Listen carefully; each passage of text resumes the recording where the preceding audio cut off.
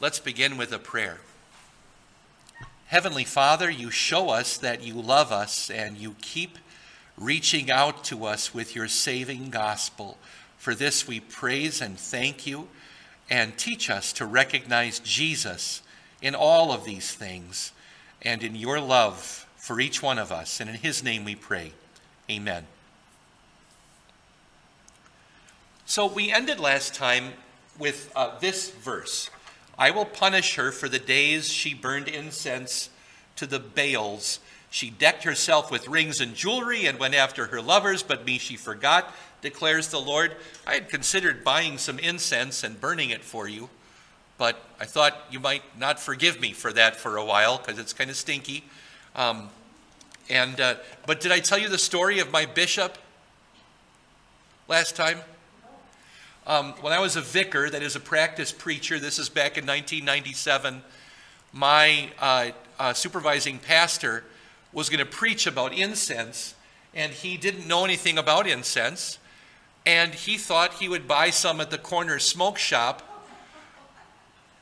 which is fine. They had it for various reasons, and he bought a stick of incense and the little holder that it goes in, and he lit it, and nobody told him, you have to blow it out, or else it'll just burn. And if you blow it out, it acts like a smoldering wick or cigarette. It kind of burns slowly and fills the room gently with whatever odor your incense stick is in.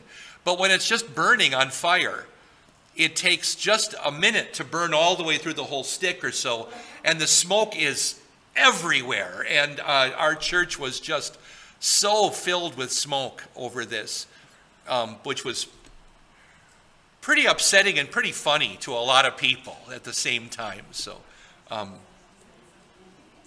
thought I would tell you the story instead of just demonstrating the fault myself.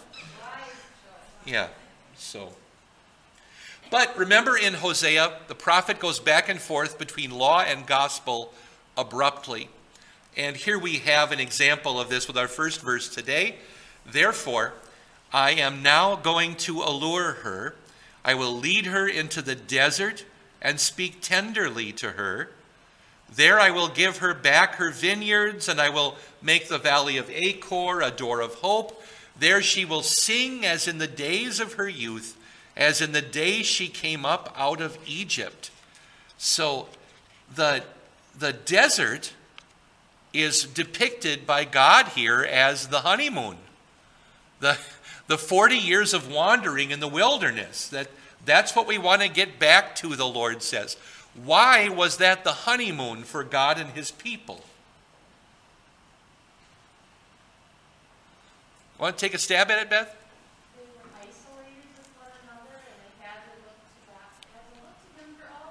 Yeah, he supplied everything, and I liked your addition of they were isolated together. This is our alone time together, and they didn't. The Israelites themselves didn't handle it all that well all the time. There were hiccups and mistakes and things along the way, but it was the beginning of his intimate relationship with his people. Before we continue with that, so that we can, because we can come back to that, but how important is it for husbands and wives to get away alone together? How often should that be? And I'm kind of asking for me to reflect in my own life, how bad a husband was I? But how often should we get away alone together? Ideally, once a week. Are you just talking about a date somewhere? Okay. What I'm talking about, getting alone, for days and nights on end. One good vacation a year. What about newlyweds? In a sense, that's their whole life to begin with. Not always, if one of them already has kids. But they should spend lots of time together. In my marriage, Kath and I tried to watch a little bit of TV every night and then talk for a while. We had very different bedtimes. So we would do that, and I would kind of fall asleep watching TV, and we would talk for a while, then I would go off to bed, and 3 hours later she'd come to bed eventually, because we just had very different schedules. And then I was up much earlier in the morning, which still is kind of my routine, which I'm grateful for, because my sons have a hard time waking up, and if they have to get up, I'm the one who has to do the getting up and so forth. But yeah, that a little bit of every day. And I also like there to be some of that the first time you see each other in the afternoon or early evening when you first get home. There's some decompression that needs to happen right away before other things can happen. So as soon as you come home, honey, let's vent, a little bit about, what happened today. Just unload all of that. And then I'm not saying we should unload our frustrations, but we should be able to talk about right away what happened that day and get it out. Our prophet here, or the Lord through the prophet says, I will give her back her vineyards and will make the valley of Achor a door of hope. Does anybody remember what the valley of Achor was and what happened there? And it's not the most common story. It's not exactly the parable of the rich fool. It's not, we don't read it all the time. But the valley of Achor involved a man named Achan. And this is in the days of the conquest. It was over on, can I say, this side of the Jordan, in Canaan, and under Joshua, not under Moses. And when the Israelites got there to Jericho, they took over Jericho, and one man plundered the city. He got a couple of goodies for himself. He got some clothes and some stuff and a wedge of precious metal that was his. And Joshua had to go through all the tribes to figure out who did something wrong. And they singled out this guy and finally found him. He and his family were stoned to death. And Joshua buried the goodies with him. We can't hang on to any of this stuff. And they set up a heap of stones there, and it was called the Valley of Achor, which meant the Valley of Trouble. So that's where this was. But down on the Jordan River, not all that far from Jerusalem, just a couple of miles away, down the hill, in the Valley of the Moon, down there, which is what Jericho is. Here the Lord says, I will make it a door of hope. And she will sing as in the days of her youth, as in the days she came up out of Egypt. What did Israel sing when they came up out of Egypt? Yeah, there were thanksgiving, and there were two specific songs. Miriam's song, which is one verse long, and it's the one everybody remembers. And the verse Moses sang, which is 18 verses long, and they're very similar in content. I will sing to the Lord, for he is highly exalted. The horse and its rider he has hurled into the sea. That's the song of Moses. And then it goes along in those lines. You unleashed your burning anger. It consumed them like stubble. The blast of your nostrils, the water piled up. The surging waters stood firm like a wall. The deep waters congealed in the heart of the sea, and so on. And he concludes, the Lord will reign forever and ever. And then Miriam also gathers, let me just read that part here. Then Miriam the prophetess, Aaron's sister, took a tambourine in her hand, and all the women followed her with tambourines and dancing. And Miriam sang to them, sing to the Lord, for he is highly exalted. The horse and its rider he has hurled into the sea. So it's exactly the same as the first line of the Song of Moses. But she sings it too. So Moses sings this or composes it. Then Miriam takes it up with music and dancing and everything else. And the men and the women are singing this wonderful song of victory as they come up out of Egypt and out of the Red Sea. And this is what the prophet, or what rather the Lord uses to remember that good time when we were at our honeymoon and we had dancing and singing and out there in the wilderness, and we bound ourselves to one another out there. And God says, that's what I want again with my people. So verse 16, or did I cover all of our... Well, I got a couple questions here. How does God do that today with sinners? How does he get back to their roots? He allows consequences, and therefore trouble comes into people's lives. And what does that do for us? Yeah, we turn. What is that turning called? Repentance. Yeah, through repentance. Yeah, he allows those things to happen to us. I think yesterday in the sermon I said war, weather, famine, disease. And he lets those things, or whatever it is, and he lets them happen. We turn back to him once again. What does that tell us about God's love for mankind? Yeah, he wants to draw us close into him. I could just have you finish the verse, right? Oh, give thanks to the Lord, for he is good. Is there anyone so sinful that God will not forgive them and call them back again? No, he calls us back and calls us back and calls us back. The frequency of our sin, the horror of our sin, the greatness of our sin, the depth of our sin, God wants to forgive. He wants us to turn away from it, but he wants us to call us to him. 16 and 17. In that day, declares the Lord, you will call me my husband. You will no longer call me my master. I just want to say my husband in Hebrew here is ish-i, my man, my husband. My master, the Hebrew or Phoenician word for master is Baal. Baal. So you will no longer call me Baali, my Baal. God says, I will remove the names of the Baals from her lips. No longer will their names be invoked. So sure, that was a word that God used for master. There's a time I'm forgetting if it's Sarah or Leah. I think it's Sarah calls Abraham my Baal at some point, my husband, my master.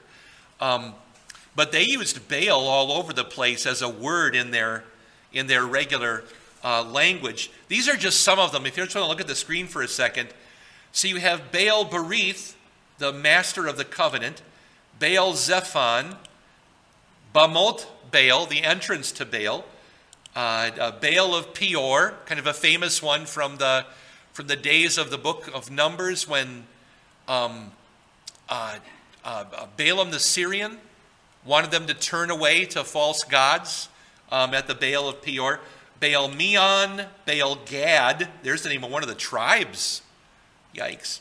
Kiriath Baal is the other name of Kiriath Jearim. Baal Hermon, Mount Hermon is the big mountain north of Galilee. Baal Tamar, and there are others. The Israelites, the northern tribes, tended to use the word Baal all over the place. And sometimes, yes, for the true God. They would use he is our Baal, and which is shocking to us. Why would you interchange those words? But it was one of their usual words for the Almighty in some way, and they would say Baal. So I have this question at the bottom of the first sheet of your notes. Note the trouble encountered by missionaries when translating their preaching and the scriptures into a native language. How do you translate the word for God? I've got three options here. Do you use a local word for the supreme God? Do you use to the people a meaningless Hebrew or Greek word? Do you use what would to the people be a meaningless English word, foreign to their language? What do you use? for them, for the true God? Do you walk into an African village and say, I want to tell you about Yahweh? You know, what are they going to say to you? But for their prayer life, for your Bible translation, what word do you use? Oh, give thanks to blank. His mercy endures forever. What do we say? This is the translator's paradox. This is what our missionaries, one of the terrible things our missionaries go through, because it can be, what can work in one village can be a terrible mistake in another village. And they kind of have to learn by making the mistakes. That's the problem. Can I just give you a simple one? Who knows what Mele Kaliki Maka means? Mele is our word Mary. Just there's a problem in some Eastern languages and in the Polynesian Hawaiian dialect of using R's and L's. So Mele is just Mary. Kaliki Maka, Christmas. Mele Kaliki Maka is just an attempt to say Merry Christmas in Polynesian or Hawaiian. That's all it is. So, I mean, Mele Kaliki Maka is the word, you know, but it's Merry Christmas. Yeah, exactly. That was using the English word with the Hawaiians and the Polynesians. Let's use Christ, and Kalika became, rather than something else like Moa or something, which would have been a mistake. But our missionaries in Africa have found that kind of village to village in Central Africa, South Africa, they had to figure it out by talking to the tribal leaders. How important is this word, this divinity? And so the translations of the Bible into the African dialects, even though it's been going on now for almost 100 years, since 1949, it continues today because more dialects means you got to do it again, and do it again, and do it again. And you know how long it takes to translate the whole Bible? If you know one of the two languages, if you know the original language, which almost nobody knows, classic biblical Hebrew as a spoken language anymore, but if you know the receptor language, if you're simply translating the Bible into your own English, it takes a couple years to do the Bible.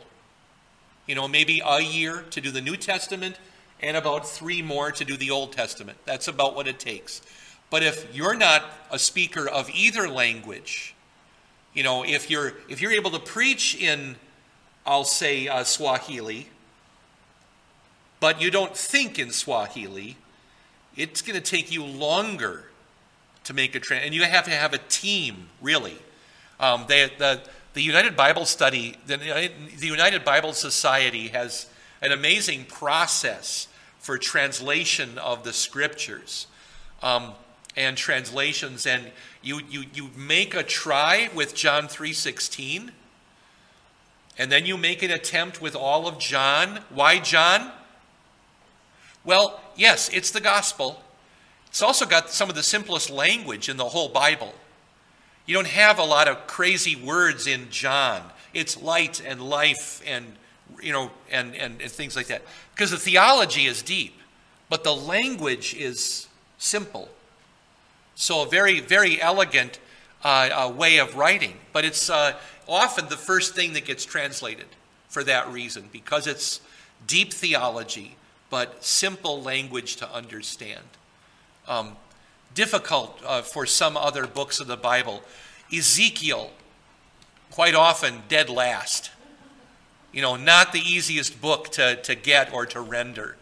And Jeremiah, not that easy, and others as well. The list of birds in Leviticus 10. Am I going to try to be as accurate as I can, or am I going to be scopophilic like the NIV?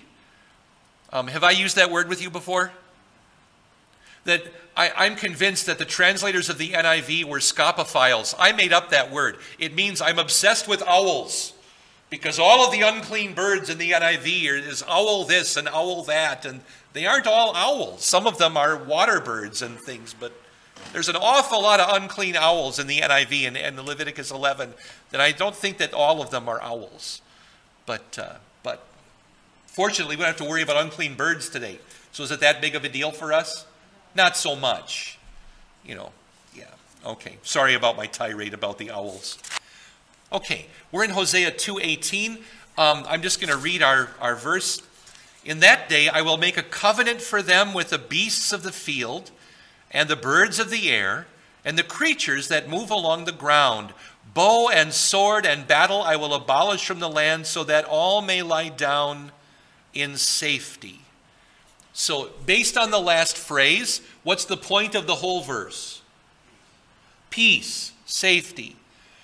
How would beasts of the field, birds of the air, creatures that move along the ground, how would they affect safety? Okay, eat us, sting us, attack us. Birds of the air and my corn, they're not going to steal my crop either, right? And the creatures that move along the ground, what else do creepy crawlies do to my crops? Yeah, they eat them. The worms get in there and eat them and all of that too. Yeah, the birds primarily destroy the crops. The animals may afflict them or eat them also, or attack us. And the crawling animals bring disease and so forth.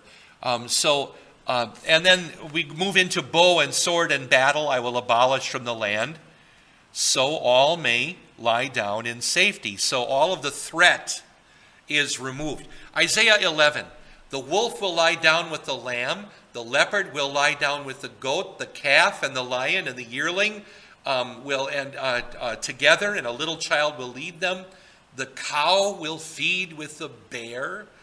The young will lie down together, and the lion will eat straw like the ox. So that the critters are there, but they are peaceful. And war is removed, and trouble is removed, and these other things. I will betroth you to me forever. I will betroth you in righteousness and justice, in love and compassion. I will betroth you in faithfulness, and you will acknowledge the Lord. So betroth occurs 3 times, but there are 5 things, right, that God is going to bring to this betrothal, to this marriage. The 5 things are righteousness, justice, love, compassion, and faithfulness. So can you give me another way of saying righteousness? What is it that God is giving us if he gives us righteousness? Cleanness, holiness, salvation, a lack of sin in our lives. What about justice? Something that our catechism kids struggle with when we talk about heaven is the lack of temptation, and that they will no longer be even tempted to sin in heaven. And of course, what's the trouble? Well, these are teenagers just entering puberty, in catechism class, and they have trouble imagining a world with no temptation at all, because their lives are basically nothing but temptation at that moment. And it's, what will be left of my life if there's no temptation? They can't imagine, not that they're embracing temptation, but that's all they know at this moment in their life. They're bombarded with it from everywhere, from their entertainment, probably from their parents, from their peers, certainly, from everywhere. There's nothing but this blast of sin and temptation. And to imagine a place where it's all just gone, it's not there anymore. And this, in context, this is a one-sided, it's not a bilateral commitment. This is God saying it. Man is not repeating this to God. God is saying righteousness, justice, the central one, love, compassion, which is sort of love on legs. I'm going to do something about my love, and faithfulness. It's going to endure. This is God telling us what a one-sided covenant is all about. He will love and love and love and love. It would be a wonderful passage, a pair of verses to weave into our wedding ceremonies. Not just as an occasional sermon text, but as part of the ceremony itself. More than an engagement, it can be, depending on context, less than a marriage. But in this context, it seems to be marriage. I will wed you. I will marry you. I will betroth you to me, he says. Oh, and we have a different versification in here. No, betroth is aras, ve'eras ticha. So it must be rasat. That's an unusual old. Oh, that could be why they did that. If you have an unusual, old-fashioned Hebrew word, we're often told to use an old-fashioned English word. Otherwise, you lose some of the flavor of the Old Testament variety. So occasionally, you do come up with a word like betroth, where it was an older Hebrew word that has a lot of, that has synonyms. So I'm just going back to my rubrics for when we were translating the Wartburg Project. But if you have an unusual word, try to use an unusual word that people will still recognize. Do you always have to say horse? Or can you say mare, stallion, dapple? Depending on what the word is in context, that kind of thing. Though he brings grief, he will show compassion. So great is his unfailing love. Lamentations 3. You've been listening to Invisible Church, the Bible study podcast from St. Paul's Lutheran Church, New Ulm, Minnesota.